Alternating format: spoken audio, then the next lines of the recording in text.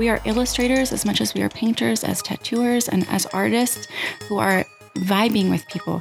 I mean, you're putting a mark on them forever. We forget that this is a service and also a privilege.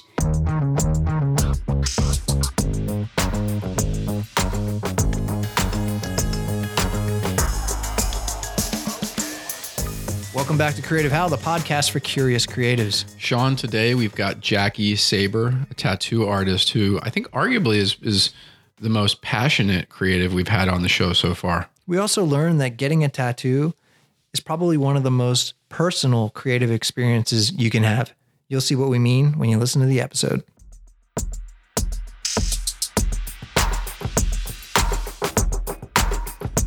Jackie, thank you for being here and welcome to Creative How. Thank you for having me. We really were excited about this. We think that your craft is something that's somewhat mysterious to people and also really compelling. So we're excited, but I wanted to start the whole thing with probably a really hard question. What is your favorite tattoo ever? Either one that you tattooed on someone or one that you have yourself? Well, I think my favorite tattoo that I have on me is my sleeve, my left sleeve, and it's created by Dana Helmuth. He's a friend of mine, also a fellow tattooer, and the significance of the meaning of the tattoo is pretty significant to me. It's got your standard Japanese snake, lotus kind of sleeve with some water. Nice metaphor for ascension and transformation and the mortality of the body. Wow. All done in traditional Japanese style. How long did that take? Well, when I started, I was young and in college and poor. So it took about 3 years in the making, you know. How long would it have taken now? If I could go every month, oh, wow. I would probably say it would probably take about a year or less, just depending on how much you sit. You know, it's like, do you sit 8 hours? Do you sit 4? Do you sit 7? So let's set some context right now. Mm-hmm. Jed has tattoos.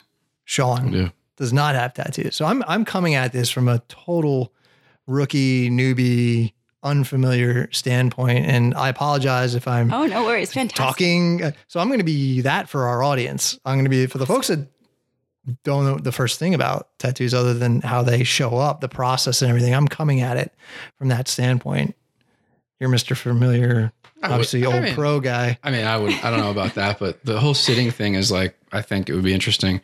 So you're creating something for someone and you're placing it on their body, and you just mentioned how long someone's willing to sit? Does it really come down to that? Yeah, it can. Absolutely. I have clients that can sit for 45 minutes who can book for 4 hours, and I have people that can sit for 8-9 hours. It just depends on their day and how they're doing physically, mentally, you know. Right. What about you? Oh, I used to be able to sit for like 7-8 hours. Now I'm like, we're good at 4. We're good. Unless we can finish it in one session. I'm all about finishing something in one session. Right. But I have a lot of things I need to fix on my body because, tattooing in the 90s, and we don't always make the best decision when we're young. So I got a lot of redos and some cover-ups. So we've got some work ahead of me. Wow. That's perpetual. Talk to us about cover-ups versus like original art. Like, how's that split between, I'm sure you're not the only person making wrongs. Yes, cover-ups. Ooh, I need so many myself. So, it's okay that we all make mistakes and we learn from them. But, good news is we can get them covered up or removed and then covered up again. So I have several cover-ups I need, but I also specialize in tattoo cover-ups. I saw the need, I started coming on, like not doing too many until I got familiar with my craft. But then after about 5-6 years of tattooing, I really saw a resurgence in the need for larger cover-up work and scar treatments and such things. And I really just kind of threw myself into it, because I like a challenge. It was kind of like, ooh, this is an underpainting. What can I do with it? It's like art school. It's like, what's underneath? How do I make it something else? And I really like that challenge of it and that transformative aspect to like tattooing, to heal someone who has something they just don't love anymore or have outgrown, or maybe they just made a bad decision one night and just decided why not, and then completely regretted it 20 years later. Well, that's what I'm here for, to give you a second chance, and not everything is permanent. A tattoo lasts as long as you do. So cover-ups are the best. Wow. And that's a good segue, actually. Let's back up a little bit. You have more of a traditional art background, and whether that's common or not, I don't know. Maybe you can speak to that. And do all tattoo artists having gone to a very prestigious art school? I don't know if that's a common thing. I think tattooers start in their own way in this craft, kind of in a organic way. I mean, some people don't know that they're going to be tattooers, and some people always have known, and some people fall into the craft because of who taught them, or maybe a family member is in the craft already. So coming from a traditional art school background, I didn't know I wanted to be a tattooer. I just knew I wanted to be an artist and make art. And I kind of fell in love with tattooing when I went to the Maryland Institute College of Art in Baltimore. And I have a Bachelor's of Fine Arts and a Master's of Fine Arts from there as well. And I went to the Mount Royal School of Art there. So basically, what do you do when you go to college? The first thing you do is you go get a tattoo. It's like freedom, It's like we're in art school, we're getting tattoos. This is me. So we went on down to the Baltimore Tattoo Museum where I got my first tattoo. Wow. And I was basically hooked from then on. Like it was a great experience. I got a tattoo for a best friend that passed away in memory of him, of my best friend Jason. And they were wonderful there. And it kind of just hooked me. Like the smell of like a tattoo shop, like it's kind of a mystery. Like back in the 90s, it's just traditional street shop. And it smells like Dettol and green soap. And there's coil machines buzzing. And it was just like amazing. And I was hooked ever since. And so that's the whole vibe of the experience, not necessarily just the art on your skin is what hooked you. Oh yeah. It was everything about it. The smell. We were in the city. It was my first experience in the city. I grew up in Pennsylvania in a rural town, small town atmosphere. So, here comes Baltimore. It's like, whoa, street lights, traffic, all the things. So sounds incredible. Pavement. Actually. It sounds awesome. So you're in school, and what were you studying and why? And then this is a three-parter. What were you studying, why, and what did you think you were going to do after that? Well, I always know I wanted to be an artist. And it's funny because when I was in high school and, getting out of high school and going into college, my dad always thought, honey, you'd be a really great tattoo artist. And I thought, oh, Dad, I can't tattoo a perfect circle on someone. Do you know how hard that is to do on a piece of paper? And he just kind of chuckled. He's like, well, I think you're up for it. He's like, you're already asking for piercings, and I know you're going to want one day. And you like my tattoo. So we kind of just joked about it on and off. And then I got into art school, went on studied painting. And then after that, I went on to graduate school. And that was something that I figured I would use my education to also teach, because I had a love of teaching, and I love teaching all ages. And that's why at first, that's what I thought I would do is like, you go to college, you get a teaching job, you share your love of art with the world, and kind of, my teachers inspired me to be creative and be a better person and do all those things. So I wanted to, keep doing that. And then you're in school and you're trying to find ways of expression. And then what happens when you get out of school? Well, you don't necessarily always get that teaching job. So as an artist, you got to think, what can I do? What is important to me? What inspires me? How do I get into this world and make money and figure this out, but still maintain integrity and not sell your soul to the commercial aspect of the art world that kind of sucks, the life out of you sometimes when you're and where's this going to come from? Right. How do I stay creative? How do I make the money? How do I make my work? Yep. Well, so I decided through graduate school, I worked for the Department of Exhibitions, and I became an art handler. So while doing that and, teaching on the side and teaching workshops and doing, programs like Maryland Institute's pre-college program, you get a job, running those programs and working in those departments. And so I stayed in the art world that way while also getting tattooed. So we're slowly getting more money. We're getting tattooed. We're getting all this creative influence. And my paintings started influencing my creativity with my love of tattooing. And they kind of melded and kind of overlapped in the patterns and, the sacred geometry and the meanings. And I kind of just fell in love with it all at the same time. So, and I didn't know why I was painting it or what I was drawn to. But then you go out into the real world and go, okay, I need to make a living doing this somehow. And organically, I kind of, oddly enough, I got injured while I was an art handler, and I tore my ACL and I fractured my tibia. My God. One of my good friends that I grew up with, named Justin, went to California, and he was apprenticing as a tattoo apprentice in San Jose at a really great shop. We lost touch for about 10 years. We connected, And I was like, what are you doing with yourself? He's like, I'm actually tattooing. And then this is amazing. I thought, wow, I just got my first half sleeve. And I'm already hooked. And he's like, oh, let me show you all your other tattoos. We got a bunch of tattoos. We're all looking at him. He's like, wow. He's like, what are you going to do with that? I'm like, well, I'm trying to find teaching jobs and I'm working at the museum and I'm doing art handling and I'm kind of hurt right now. So can't really teach. So it would really be nice if I had something else to fill my time with if I can't return to this job. Right. Mm-hmm. So I kind of fell in tattooing that way. He said, well, you're like the best artist I know. You've always supported me. You're my friend. If you ever want to learn, I will help you get into this craft. And he gave me some pointers and kind of set me loose. And I went to Maryland and found an apprenticeship and started in a little street shop. And the rest is, started to lay out for me. And I just kind of worked and did that and taught and learned as tattooing and worked in the museum.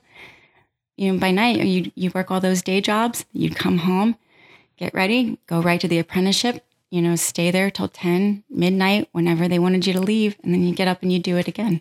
Yeah, I wanted to flag something there because I think it's an interesting word you used, craft. You have some strong opinions because we were talking off air about the craft of tattooing. Yes. Can you just maybe go into that a little bit? Because I think it's important to set up your point of view and who you are as an artist and your point of view of this whole industry. Well, I think a lot of times young artists forget where you started. So it's important in any discipline of art, whether it's tattooing, painting, fine art, tattooing, anything really, to know where it started and know your history, not to get in it because it looks cool. So with the rise of all these tattoo shows has definitely given popularity and more of has lifted the curtain, so to speak, behind, what's going on in the tattoo world.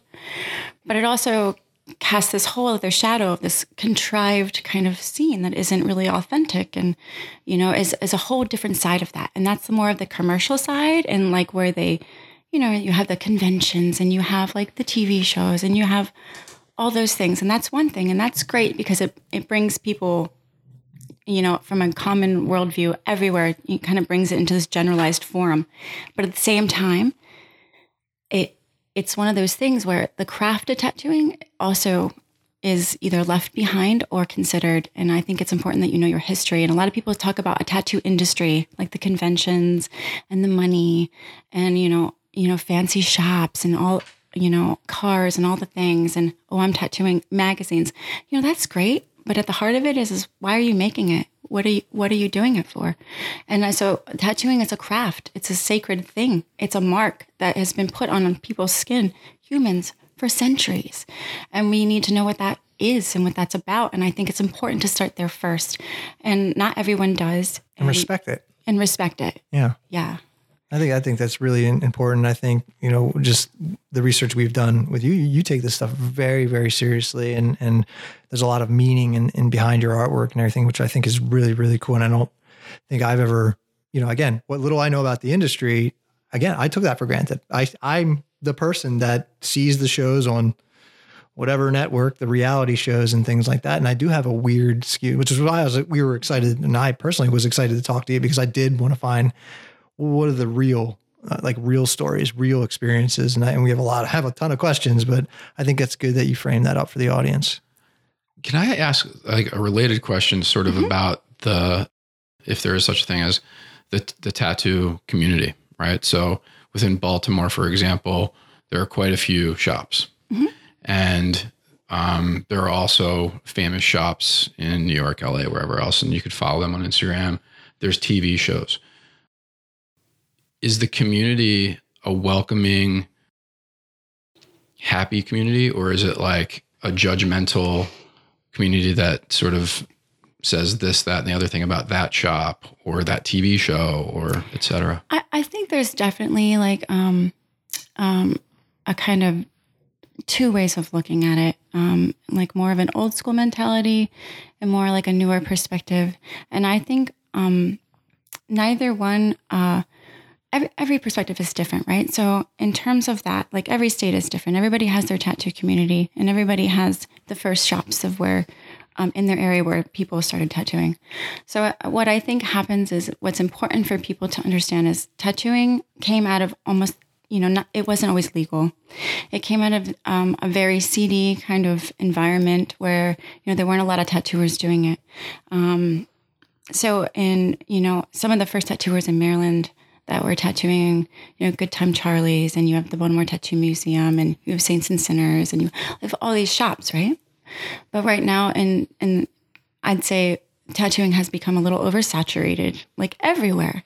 So I think it's important that we all start looking at the first shops that were opened, because those people really fought for their right to tattoo, to make those things legal, to have laws in place, to have, bloodborne pathogens training, certifications, the right zoning.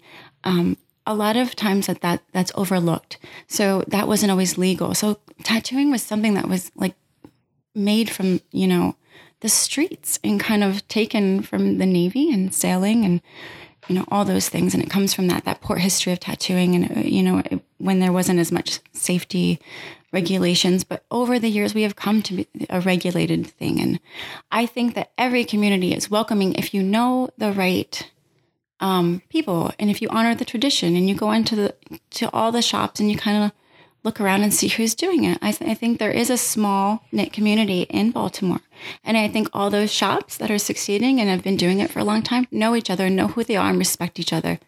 And there is a kind of thing that happens if you want to come onto the scene. There's enough shops. If you really love tattooing, you should start at those shops and see what you can bring to that, and start there. And then, the people who open up shops fly by night with, 1 to 2 years experience or have never done it before, I don't agree with that. I don't think it helps because there's a lot of shops, right? So then we all don't make as much money. And then we all kind of, what do you bring to the craft? Are you elevating it? Are you honoring your history? Are you studying it? Are you studying with people that really like it and love it? And it's not a job. It's a lifestyle. Like, it consumes you on all the good and the bad ways that art can consume you. The tattooers work so hard, just like artists. We sacrifice a lot for our craft, our time drawing and painting and tattooing. It's backbreaking work. And if you do that for years, you feel it. So it's important that we honor the traditions, and not many young tattooers these days know who started in their neighborhood. So I encourage every single young tattooer, middle-aged tattooer, and all to learn your history, to know where your tattooing started in your hometown, in your state, so that we all can bring this history together and not forget the history. Because guys, it's vanishing. We're losing tattooers, and we're losing that history, and we need to add to this craft. Really? You're losing tattooers? Well, the older generation is dying. Sure. Like Lyle Tuttle just passed away. All the greats, there's so many good tattooers that, are still alive in tattooing that, not many people know of. And all these people have been breaking their backs, making this industry and craft what it is. Mm-hmm. And we forget about those old school tattooers that have been doing it 20 some years and should be respected. Absolutely. And as a young tattooer, I didn't always know, but I try to learn as much as possible. And that's what I love about the museum, because where I work at the Tattoo Museum, it's a tattoo museum. We have history from all around the Maryland, Virginia, DC area. We care about this craft. They want to preserve it. The art that's still around, the people that are still around, machines, everything, how it's made. It's really important. And I think we all owe our craft that to learn and preserve it for the future generations. I think that's really well said. And your passion is evident. Absolutely. Well done. When you were a young tattooer, did they break that down like you're breaking it down for the audience like that? I wish I learned from a lot of what not to do. Right. Isn't that how it goes? I learned from friends telling me horror stories of what they went through during their apprenticeships. I learned from other tattooers that I worked with and their stories. And you talk to shop owners, and you learn from conventions. I've met a lot of wonderful people at the tattoo conventions. They are a great way to get your name out there and travel and not be, nesting in your shop, so to speak. And that's great and all. If you do want to see the world, that's a great way to do it. And it's a great way to see what's out there as an artist. So there's good and bad points to all of that like kind of commercial open thing where, you know, are you tattooing for the love of it, or are you doing it for the ink sponsorship or the needle sponsorship? Are you doing it for the Instagram followers? Does it matter? It doesn't matter how many Instagram followers we have, guys. What matters is if you are doing the best you can every day, putting all your heart into it, knowing you're doing it for the right reasons, and you're helping people. We forget. We provide a service. We are illustrators as much as we are painters, as tattooers, and as artists who are vibing with people. I mean, you're putting a mark on them forever. We forget that this is a service and also a privilege, as well as it is for them to wear what we do. And so it's a give and a take. It's a trust fall kind of a way with an artist and a tattooer. That's really interesting. Like, because when you showed us your first sleeve and you obviously credited the artist. Yeah. Is that a thing that I'm saying you guys, do you remember the artist that did each and every one? Do you know their name? Absolutely. I know 2 names. Okay. Out of the 3. I just think it never occurred to me, like you got this so-and-so and so. It's almost, you're collecting artwork as your own personal gallery almost. And I never really thought of it that way. Maybe that was a really obvious thing, but I don't know. I think I will always remember my first tattoo. My first tattoo was done by Chris Keaton at the Baltimore Tattoo Museum. So you remember every name for everything? Oh, absolutely. On there? The other question. There's a lot of questions. Sorry. Go on, dude. That's what it's all about. Are what you put on your body, have you designed? Oh, so this is the thing. That's the question I have. I'm always like, because I am poor man's artist. I'm graphic designer. I don't really call them artists. You appreciate that.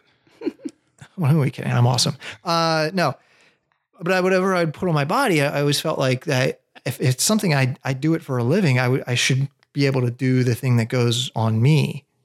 Well, let me just add something to that, Jackie, so you can. Sure. This is going to be a big answer, I think. Okay. So Sean asked you about your own work, your own tattoos, but I'm interested in expanding that into, you know, you obviously are super, super, super imaginative and do original artwork, but you have clients come to you with a vision in their head. Mm-hmm. So to Sean's point, how do you service them in terms of helping them make it great versus, you know, doing exactly what they want? And how does your own work influence that? That's a really good question. And this might be a long answer, so I'll try to break it down. It's a long question. As long as she answers my question. Yeah. Yeah. Well, here's the thing. I have, for my second or third tattoo, came with a sketch from an artist. And he looked at it, and it was Celtic. And he's like, "Did you draw this?" I said, "Yes, I did." He goes, "Okay, it needs to be bigger." He says, "I'll clean it up a bit, but I think we can use this." And where it was, of course we could, you know. So that being said, another time I also drew something up because, you know, I'm a fine artist, not a tattooer yet. Uh-huh. There's a difference. There's a different aesthetic. I drew it up, take it in, and they're saying, "I want to get this." And he sits back and goes, "Okay, well, that's not really going to work as a tattoo. The idea is great, but that particular drawing, we can fit that in a different way on your arm to make that more, you know, the idea more cohesive." And then he went on to explain scale and how big it needed to be, because it has to be a certain size because a tattoo wears on your body and changes over time. So what I recommend, because I made the mistake, y'all, I recommend that you don't draw your first, second, third, fourth, fifth, or sixth tattoo, because here's why. As an artist, you're constantly changing and improving. You're constantly revising and getting better. So it's easier for you, I think, to see some artist that created the artwork on your body. You love it in the moment. That's going to be easier to accept and live with than something that you drew yourself and are constantly knowing that you can improve upon. "Oh, that's really nice when I was 14, but at 28, I could do that a lot better," right? So why would we put that on our body? Because we don't know. The tattooer knows the best, because we have to talk about how it's going to look in 20 years. You're still going to be around. Holy shit. That's really obvious. I never thought of it that way. I can't look at things I've done a year ago and being like, that was. And if you're not considering that, then you get something on your upper thigh that looks awesome when you're about 19. And then when you're a little older than that, it seems like it's really blotchy. Everybody Not that has I would know subjective about that. opinions. Wow. So your art level isn't always as good as you think it is either. There's only been like maybe 2 or 3 people over the years that have got like their tattoo idea solidified. Standard idea, perfect. Come with me to a drawing. I want this, exactly this. I drew this. There's been 1, maybe 2 or 3 times where I've actually not changed it in any way or had to do anything to it. Sometimes that's just scale. I also think that you go to an artist, you're purchasing artwork just like you would purchase on your wall or a sculpture. You're going to be wearing this for the rest of your, the days that you're living. So I recommend that you find an artist whose style that you love, all of it. You want to find a painter that you like or a tattooer that you like, then you like all their artwork. So the best thing to do is come with them with your idea because you're asking them to create your vision. So however they believe that they can create it for you as best as it can live on your skin and last as long is probably a pretty good standard measure to listen to because like I said before,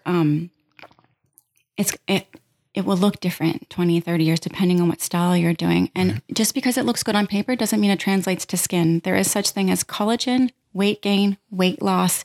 You lose elasticity in your skin. You have babies. You make poor decisions. You need cover-ups, all the things. It's best that you give your artist creative control because they can give you things that you never interpreted or believed before. And then when that can set your imagination on fire and say, I like all these things. And then they can say, how can I incorporate it? That's where you leave the compositional structure to the artist because, like I said, someone says, oh, I want this sleeve and I want to incorporate all these things about my life in it. And they might want to incorporate 10 or 15 things, but we got to pare it down to 3 to 5, because it has to fit in a space on the body. So it's my job to kind of ask questions and see what's the most important thing so that we can incorporate this and that in the best way possible compositionally. And a lot of times we draw that on or we draw it from a stencil or we do a drawing or it's drawing on skin. Right. So, I mean, with that in mind, my assumption is that a lot of the practice that you might do would be on yourself, but maybe that's wrong. So tell me whether or not that's right, but also when are you ready to be the person who someone says, what should I do? And then you tattoo them. Like, how do you know you're ready to be a professional? Well, like the best way to go about it is getting a proper apprenticeship at a proper shop. One who's going to teach you, take it seriously, and one that you can invest your time into. That meaning, it's very difficult to get into an apprenticeship because you're going to have to be there day in and day out when they say, if you want to learn the ropes. So if you have a full-time job and you're going to grad school and you want to dabble in tattooing on the side, this is not the trade for you, friends. Keep going to college, go teach, go do your thing. Leave the tattooing to the tattooers. This is something, like I said, it takes over your entire life in an amazing way. It's not a trade or a craft for weekend warriors. Right. In a hotel room, this is people's bodies. You are putting them at risk when it's a bloodborne pathogen thing. There's blood. It's almost like a medical procedure. You're opening skin. You have to know all of that. You have to know how to heal it. You have to be mindful of the person, their energy, how they're taking care of themselves, how they're reacting while you're doing it. All of these things come into play. For the guests listening, we have an outline and it's very hard to follow it. We are all over the place. I have so many questions that are coming up. We are too hard on ourselves because I think we're checking in a roundabout way. We're hopping around, but I just have conversations. A lot of follow-up questions. Yeah, I know. It's they're not, the one I had was, how do you move to humans? When do you know? Well, I don't know how else to phrase it. Every apprenticeship's different. I mean, a lot of people you're not even considered a professional tattoo artist probably until you've been working in the craft for about 5 years or more. Some people have a 3-year apprenticeship. Some tattoo families in Japan have a lifelong apprenticeship, 25 years, something like that. It's very different in the United States. So if you're in Japan, it's like more of a tattoo, family where it's a tradition where you're part of that. Everyone in the world does it differently, but some apprenticeships take a year, some take 2. It depends on who you're studying with and when they say you're ready. There's no magic number. It's if you put in the work and you listen and you learn and you tattoo on your friends and you tattoo on, there's fake skins and you get your friends to volunteer with the disclaimer like, hey, I'll give you a cover up in the future. Anyone here can fix this. Right. So while you're learning, you find your willing participants. And I mean, you can tattoo yourself. I don't always recommend doing that unless it's in a spot where you really know you can cover it up. I mean, you should know what you're, putting people through. And if you're getting tattooed, you should know that. Right. Also, I think it's important to say, I think it's important that tattoo artists have tattoos. I think they need to know what it's like to get them. And if you're going into the tattoo craft and you have no tattoos, I think that's ridiculous. And I think that that's something that maybe people need to learn. Is that a real thing? Oh, it's happened. Yeah, definitely. So I think that if people need to get tattooed, you need to know what it's like to feel it, to get it, to heal it. You know what I mean? So it's a thing sometimes, or they may have like one or two and you're like, That's shocking. It kind of is weird, isn't it? Or they may only have a few. But, apprenticing is such a thing. There's no right answer. When you start, it's if you're pulling clean lines and the people around you say, okay, you're ready. Start off small, do some walk-ins, put in the time. It's important that people learn how to do walk-ins and really put their ego, check their ego at the door. When you first tattoo, you think, oh, I can't wait till I get to do all my custom stuff and stuff that I only want to do. Well, that takes 10 years or more. It takes hard work and you develop, and you don't get to do your thing right out of the gate. And if you think you're going to right out of an apprenticeship, there's the door, friends. That, again, same thing. It's important to learn street shop mentality. And that you do what comes through the door. Again, we're providing a service, and not everybody wants a sleeve. Sometimes someone wants a small word or a date or a number or a little triangle, and you don't know the significance of that tattoo. It may not be the best tattoo you've ever done. It may not be the most exciting thing, but it may mean everything to that person. It may have so much meaning that they can't even put into words. So it's not for us to judge small versus big, meaning versus not. If you want a tattoo because you like the way it looks and you think you'll enjoy that, by all means put it on you, but just think about it. Right. If you want, a small tattoo, you can get it. If you only want one, get it. You probably won't only get one. Maybe you might, but it's not our job to judge. Right.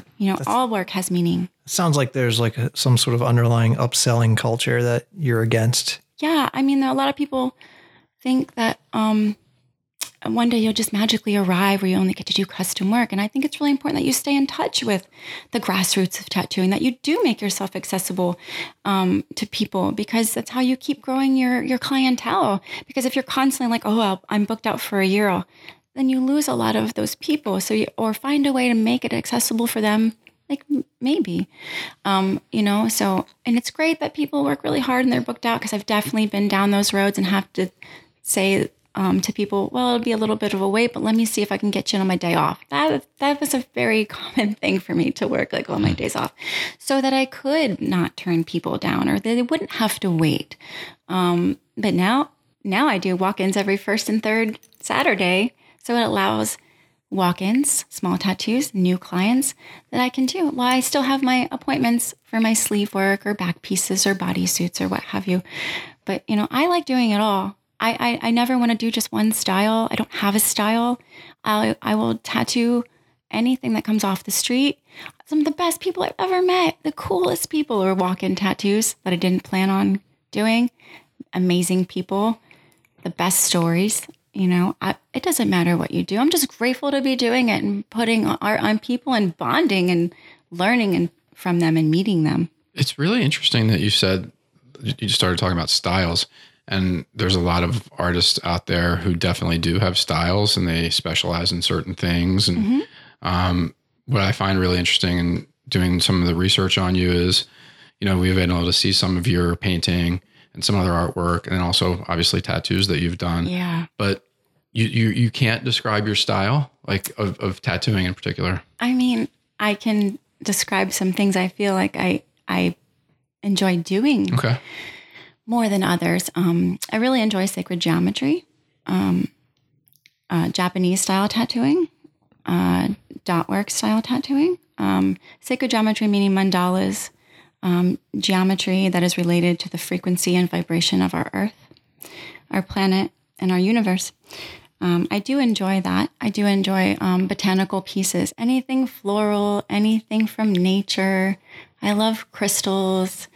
I love all the earthy nature stuff. I guess I'm a hippie at heart. I love Van Gogh tattoos. I mean, it's hard to tattoo a painting. I think it's easier to paint a painting than to tattoo a painting. I think there is a real disconnect there for some tattooers and artists alike. And I think it's a challenge, but I think that those two don't always marry up quite well when it comes to a tattoo.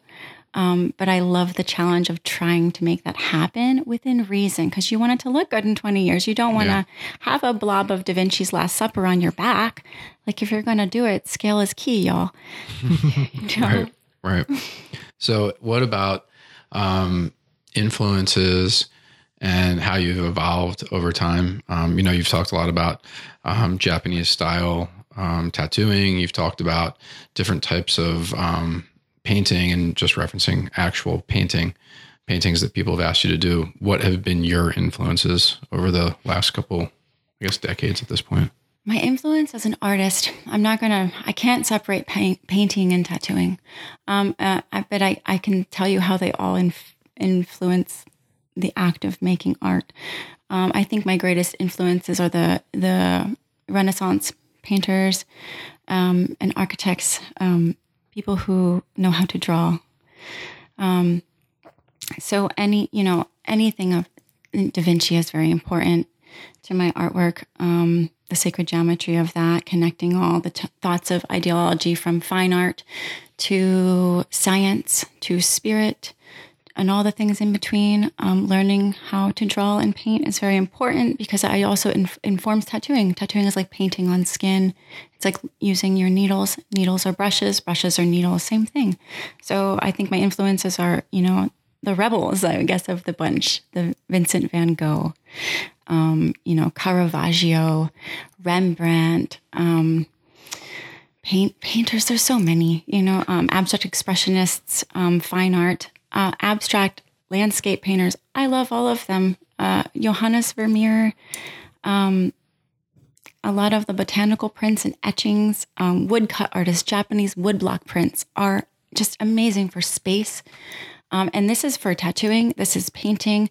I mean, we're talking about the elements and the principles. It's all there. The shape, the space, the time, the history, all of it is like informing the process of how you see the geometry, because sacred geometry is present in all cultures. And through painting, I realized I was always researching Japanese, Arabic, Indian, Chinese, Japanese.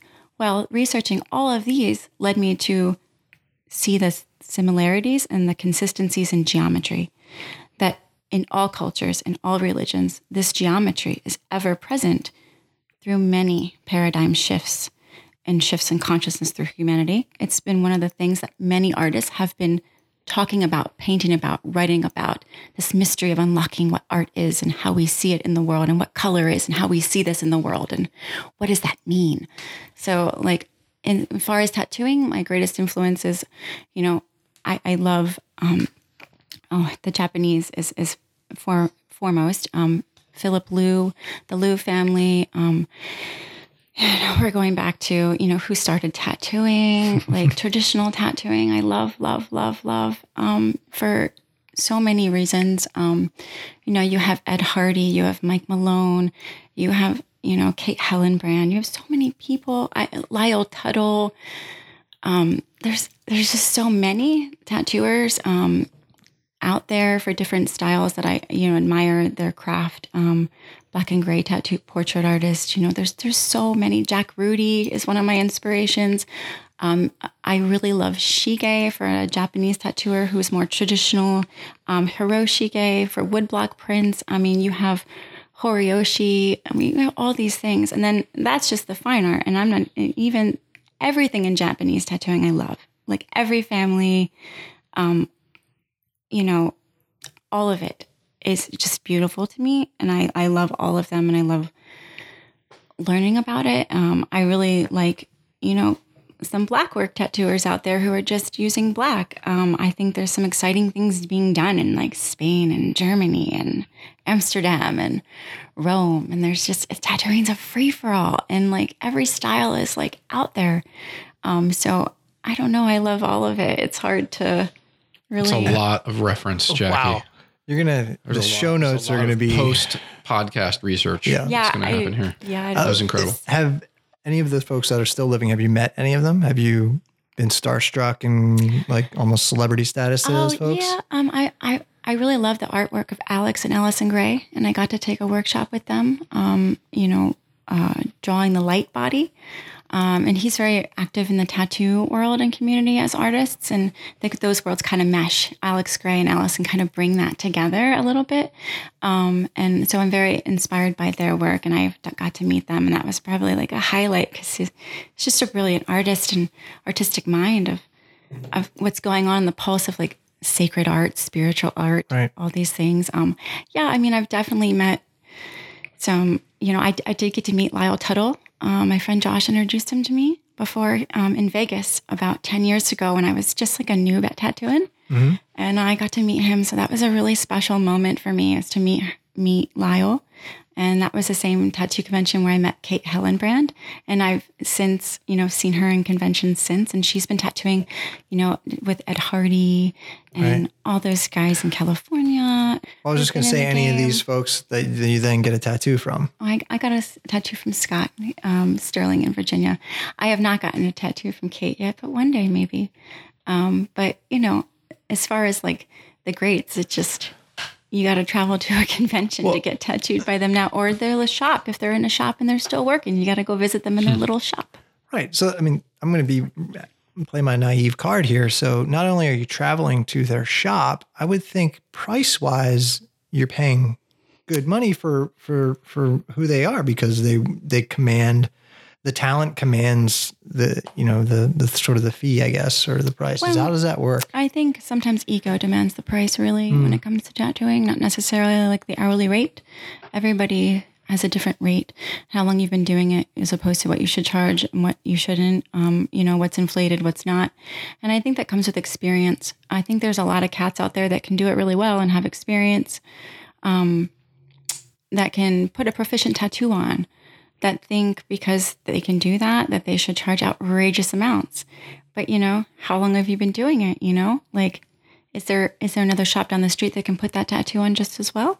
And a kind of thing. And so it's a hard question, because there's so many good tattooers out there. And there's a lot of not good tattooers out there. So you have a whole spectrum. So I think if you want to find people that are still tattooing, you can go to the conventions, but also that's a very small spectrum of what's out there.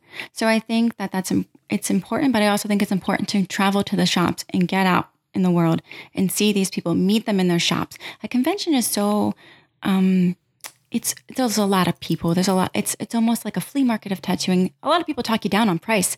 They forget that you have to fly there or maybe drive there, buy a hotel room. You have to pay for your booth, all the food. And they're trying to, get their best deal possible. Well, it's not a flea market. It's a tattoo convention. It's not there for that. Some people fly from another country and spend $6,000 to $10,000 to have their experience tattooing. So don't talk him down if he says that peony is going to cost $500 because he came from Japan to do it.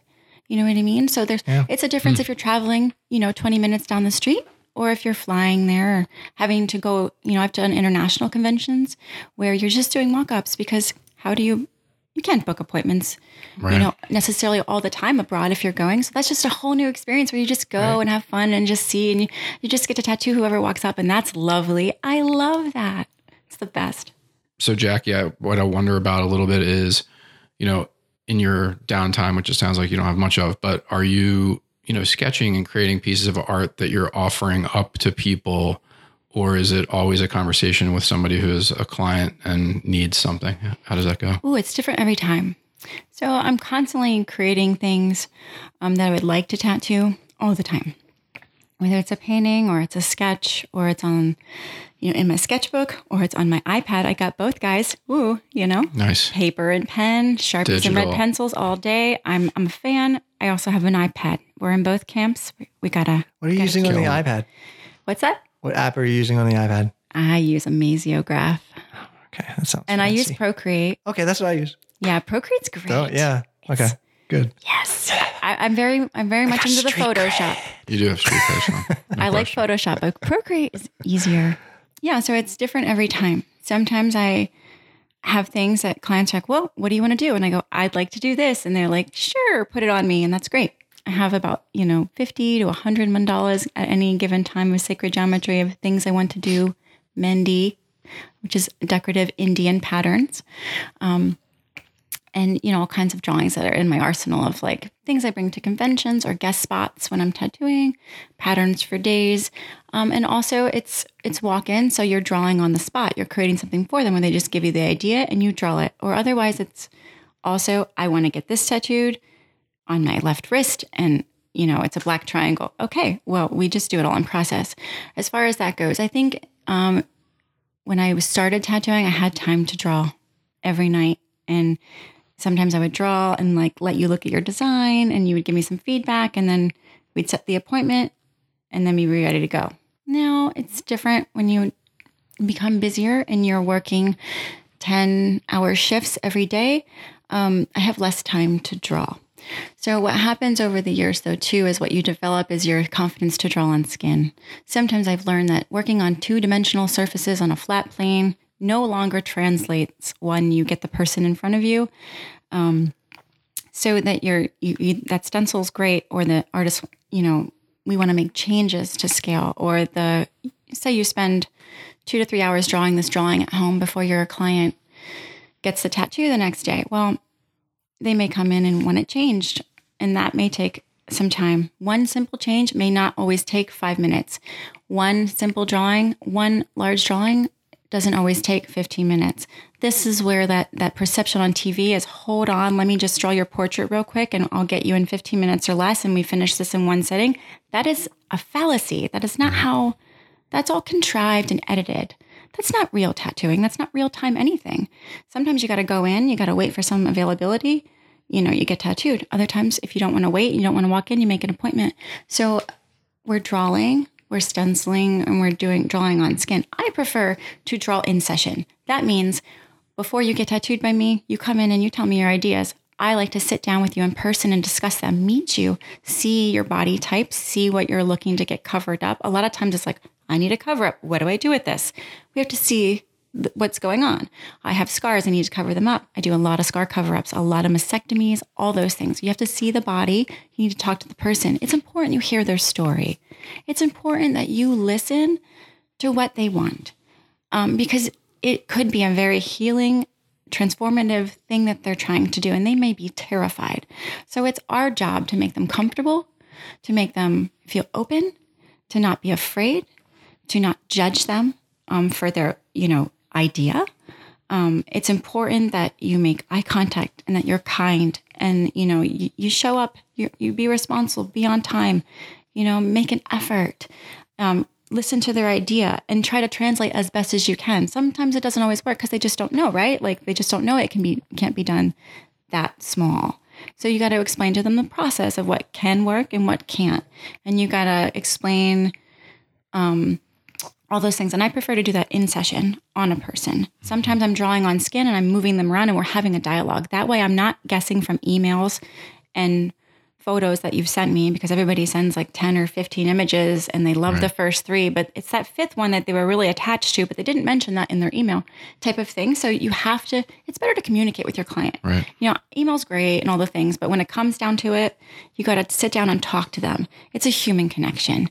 And then you can see what you're doing in the space that you're doing it in. You get a vibe for the shop. You can see if you're really into this or not. And because if you're going to shopping around for a sleeve or a back piece, you're going to spend a lot of hours with this person.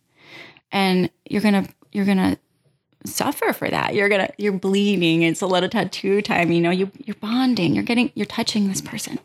You have a relationship. Not only are you trying to understand them as people, but you're trying to express their creative outlet. You're trying to do for them what they cannot do. So it's an ultimate creative partnership where you're both sacrificing, like to the tattoo god, so to speak. Like this end result is going to be harmonious, whether it's what I like, it's what you like, But at the end of the day, I don't always have a prescribed drawing. Sometimes I have 3 or 4 or 5 and they don't want any of them. Sometimes I have a drawing ready and they're like, this is perfect. Or they're like, but I want to change this a little and I have this great idea. And suddenly we have a cooler piece. And I'm like, that's fantastic. Let's talk about that. And let's see how we can get all that together. And it's better to do in process because I don't have necessarily all the time outside of, my full-time work job to do all this. Right. Because we forget that just because I'm a tattooer, I'm a real person. I have responsibilities just like everyone else after their day job, and we try to fit it all in there. And yes, 9 times out of 10, I am up till 2 and 3 in the morning, painting, drawing, doing all the things, making salve, making labels, doing Photoshop, all the things. I'm doing all those things still. So it's like a process where it changes every time. How much caffeine do you drink? So much. I drink so much coffee. I'm learning how to replace my coffee intake with matcha green tea. Wow. Does that have caffeine? It still does, but I don't drink as much coffee, and it leaves me a little bit more energized, and it's not as much sugar. And so I'm sorry, I checked out after. I don't want to drink coffee. Yeah. Sean, I love we both coffee. have coffee, a lot of coffee. I love coffee. I drink too much of it, though. I think it's okay for you. Every 2 years, they say it's either good for you or bad for you. I think we're in a good. Yeah, we're in a good year. It's like a leap year. Is rising on coffee. So how about proudest moments? Like you've bucketed all this very nicely for a lot of people. I think people are being very inspired and the way you approach it, the reverence. You have to have some really standout moments, career highlights. Yeah. I think my favorite part of being a tattooer is sitting down, meeting different people from every aspect of life. You're seeing every person from all walks of life. What do we want to do? How do we want to express ourselves? Well, one way you do that is through a tattoo. So everybody thinks they're unique and special and all these things, right? When we all are, right? But we all have our unique view of how we see art and how we want it on our bodies. And I like meeting new people.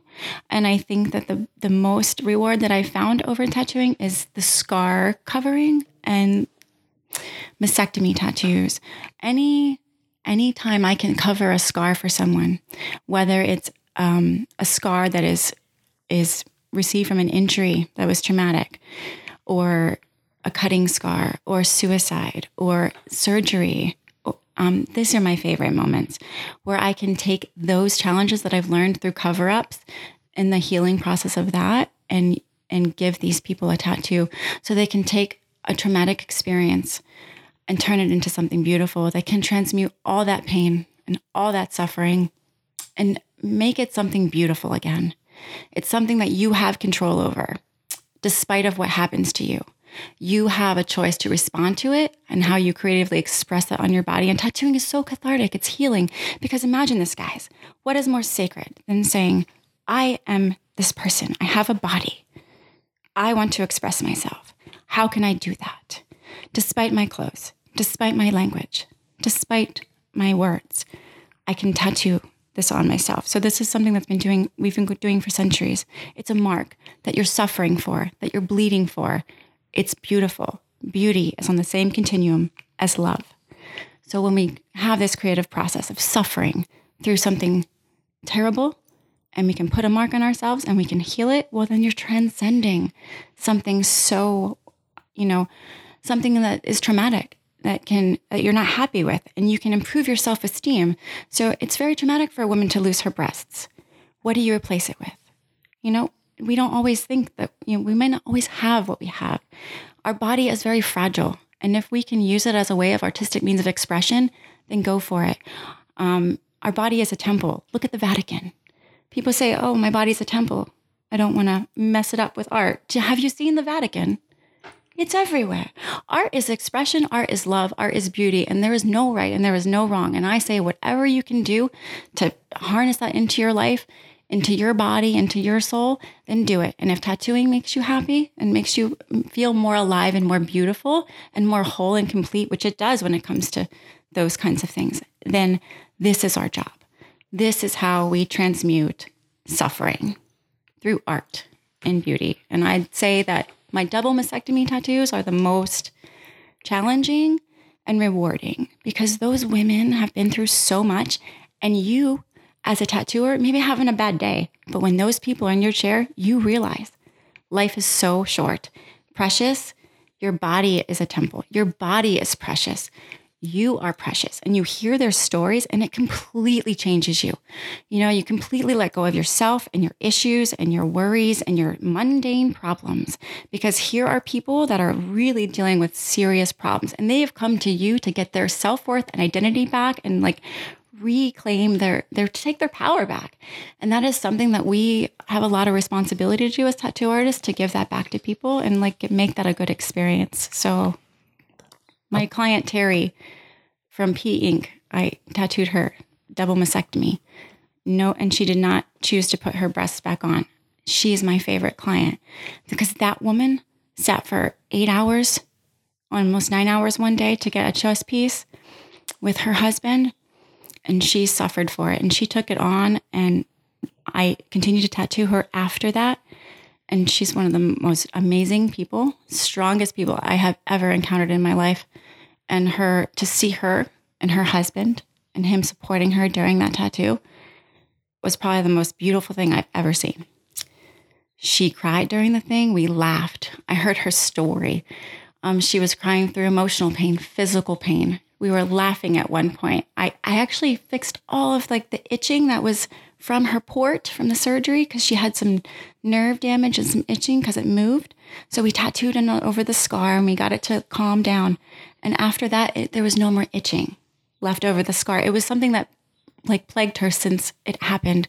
Just, I don't even know how to tell you how you've transformed like just this small part of me. The same thing is with like scars for suicide and cutting. I've done several sleeves of those, and you cannot see the scars. And these women wear tank tops again. And that's just really cool. I got to say, this is the most human episode we've done, Jed. I think because, because a lot of folks, there's a gap between their craft and the audience, but it's right. Nothing. It's contact. There is no buffer. People are making things over here and then they send it out into the world and they get feedback sometimes, maybe whatever, but it's the feedback loop is atoms. That's amazing. I also think it's really, I think I applaud you for how meaningful you think of every sort of tattoo that you've done is. Like it could be like the story you just told, which is incredibly impactful, but it also could be something tiny, like you mentioned a little triangle or something like that. But you are really non-judgmental, which I think is pretty awesome, because you're obviously recognizing that in some way this is precious to somebody, and the fact that it's artwork, the way that you described it being like the Vatican was really interesting to me too, because it's a place of beauty and reverence. Yes. Which is decorated by some of the greatest art ever. And it's just a really, really meaningful sort of commentary. It also goes, we wrote an article, a blog post about, we've explored the word craft, but in these other industries like craft brewing, craft distilling, and craft washing, basically. But like, this is the craft. Yeah. You hone it as you go. It's like, how do you learn? From trial and error. Sometimes you learn by not knowing. Right. You're in uncharted territory because skin is skin. And sometimes people are in different levels of health, consciousness, physicality. So you're learning on the spot. You're learning as you go. And just how much you care. Just how much you've expressed and sort of researched, devoted yourself to the craft, and how you're going out and sort of espousing a little bit, just so maybe people can do it right and have respect for it. Yeah. I think that's what's the key. Well, I think that's the disconnect, is how do we take our past and link it with our present so that we can have a better future for all of us. It's been getting watered down lately. And so, I think it's important that everyone in tattooing in your own state learn who your community is, learn the other shops that are around.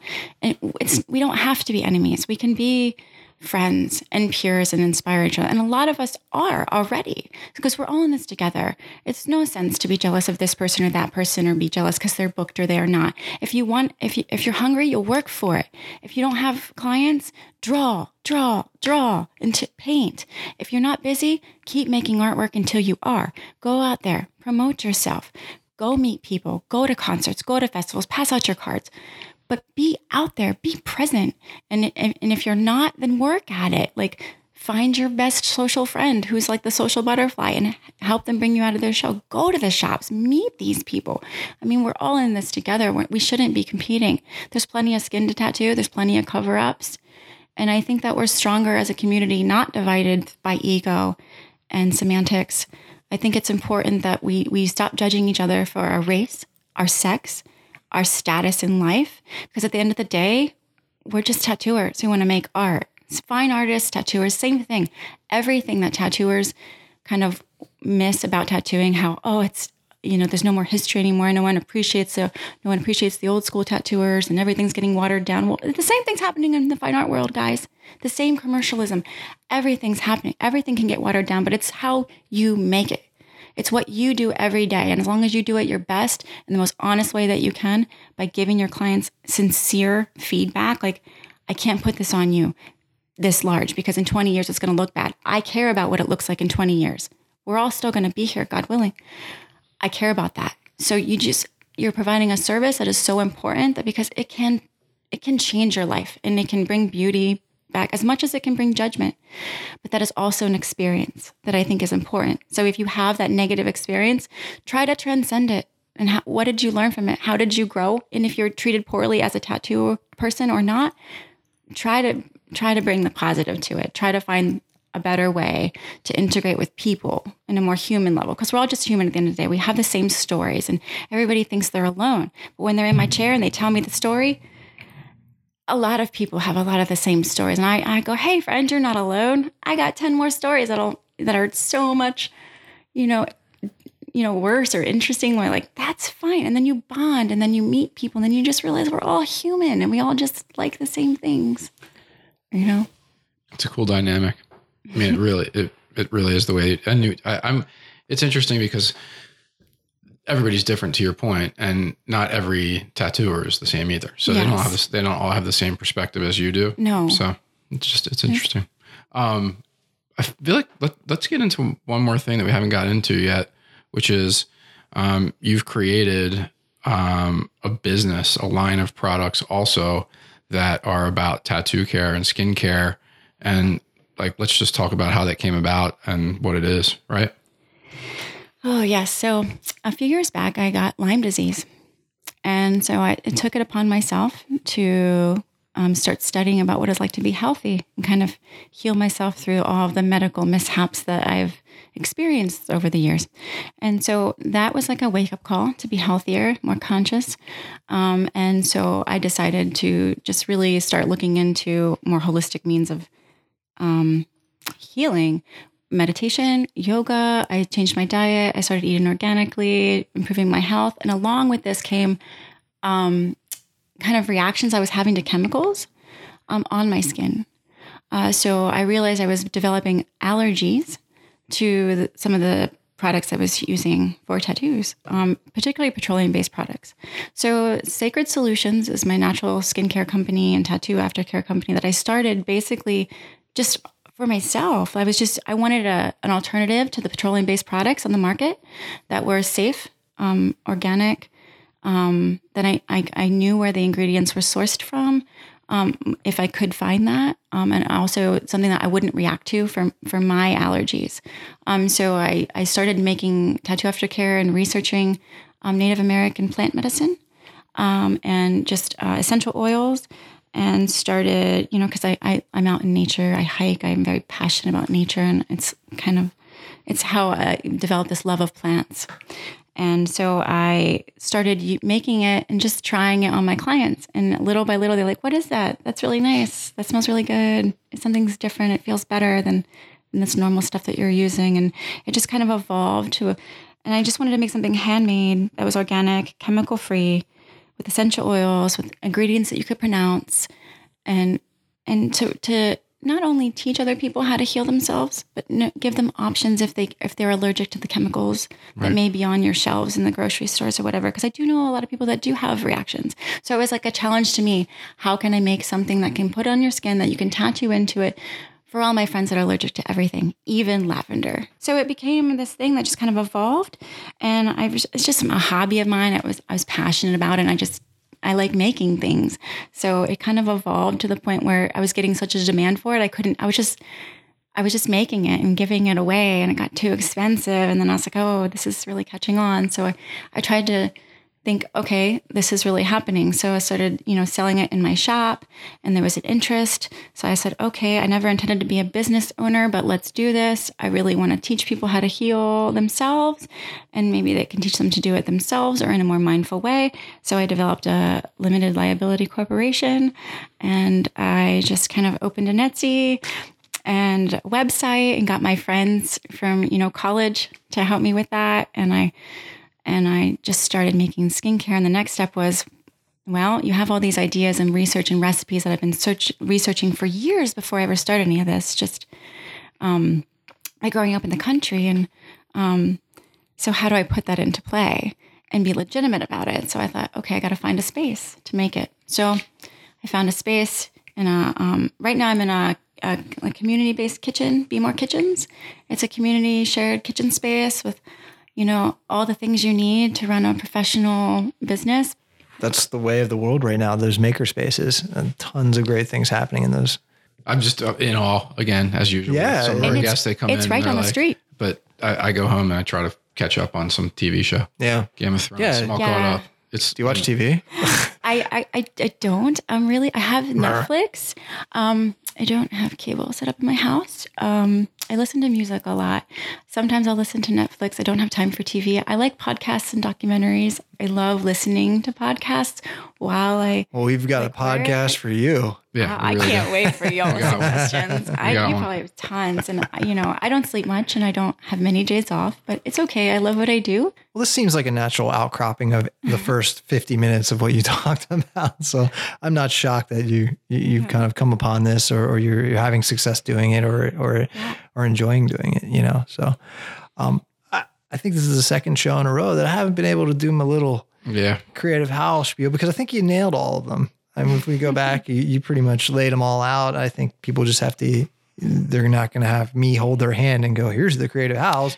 They're just going to have to. They'll be able to look at the show notes. Yeah. After we write them. Yeah.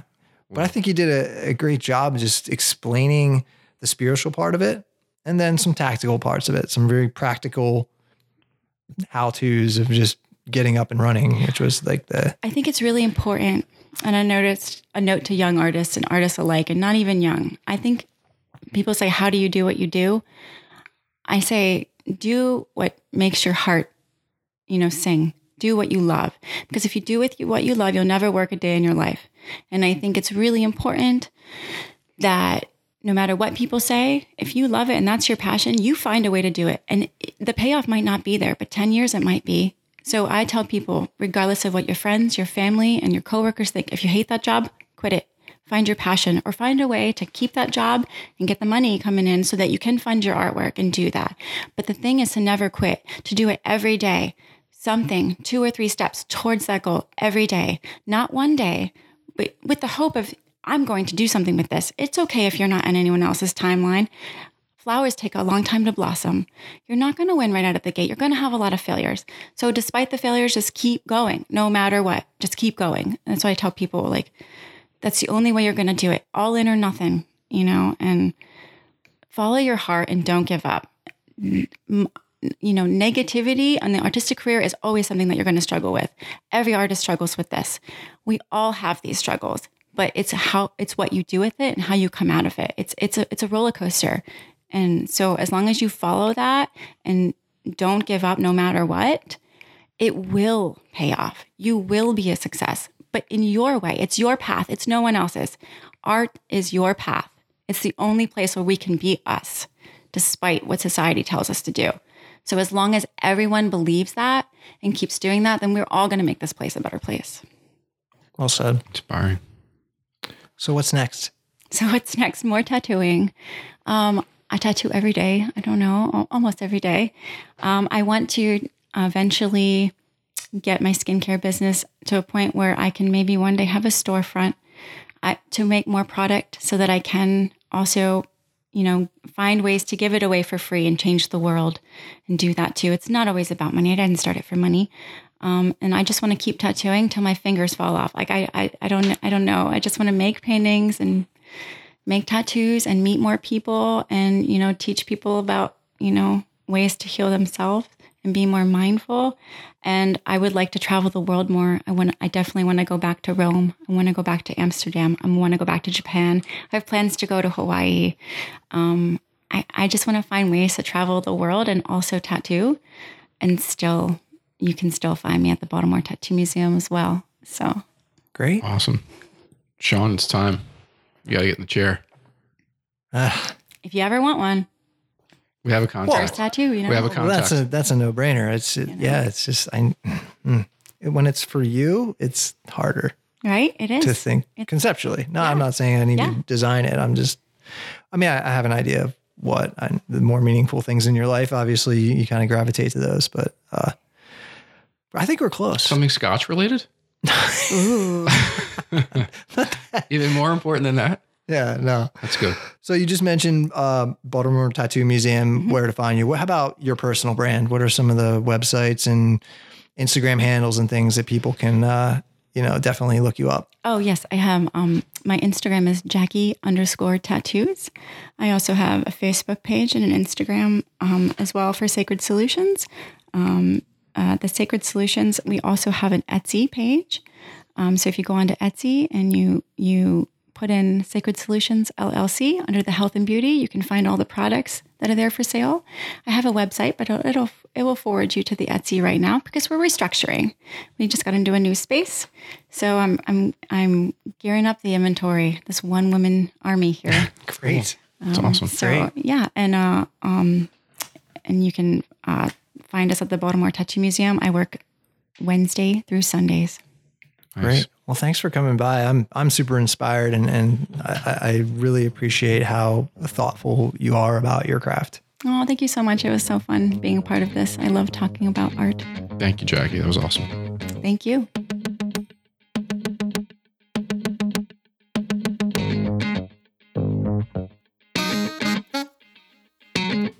Well, I really think most artists care about their craft and their art, but Jackie really took it to another level. I took away connection, and that was connection to the past and the history of tattooing, connection to our clients, and just that connection to overall empathy and what the motivation for this person to come in to get a piece of art in the most personal way on their body. You can't look past that. As an artist, sometimes you got to put aside your ego and just hear out your client and achieve and help them maybe cope in some ways with some things they have going on. Anyway, check out show notes, creativehowpodcast.com. Like us on and follow us on Instagram and Twitter, Creative How Pod. And as always, Jed. Well, as always, Sean, smash the like and also don't be shy about ratings and reviews. And also send in any suggestions you want for me to get a tattoo. Ooh, that's a cool idea.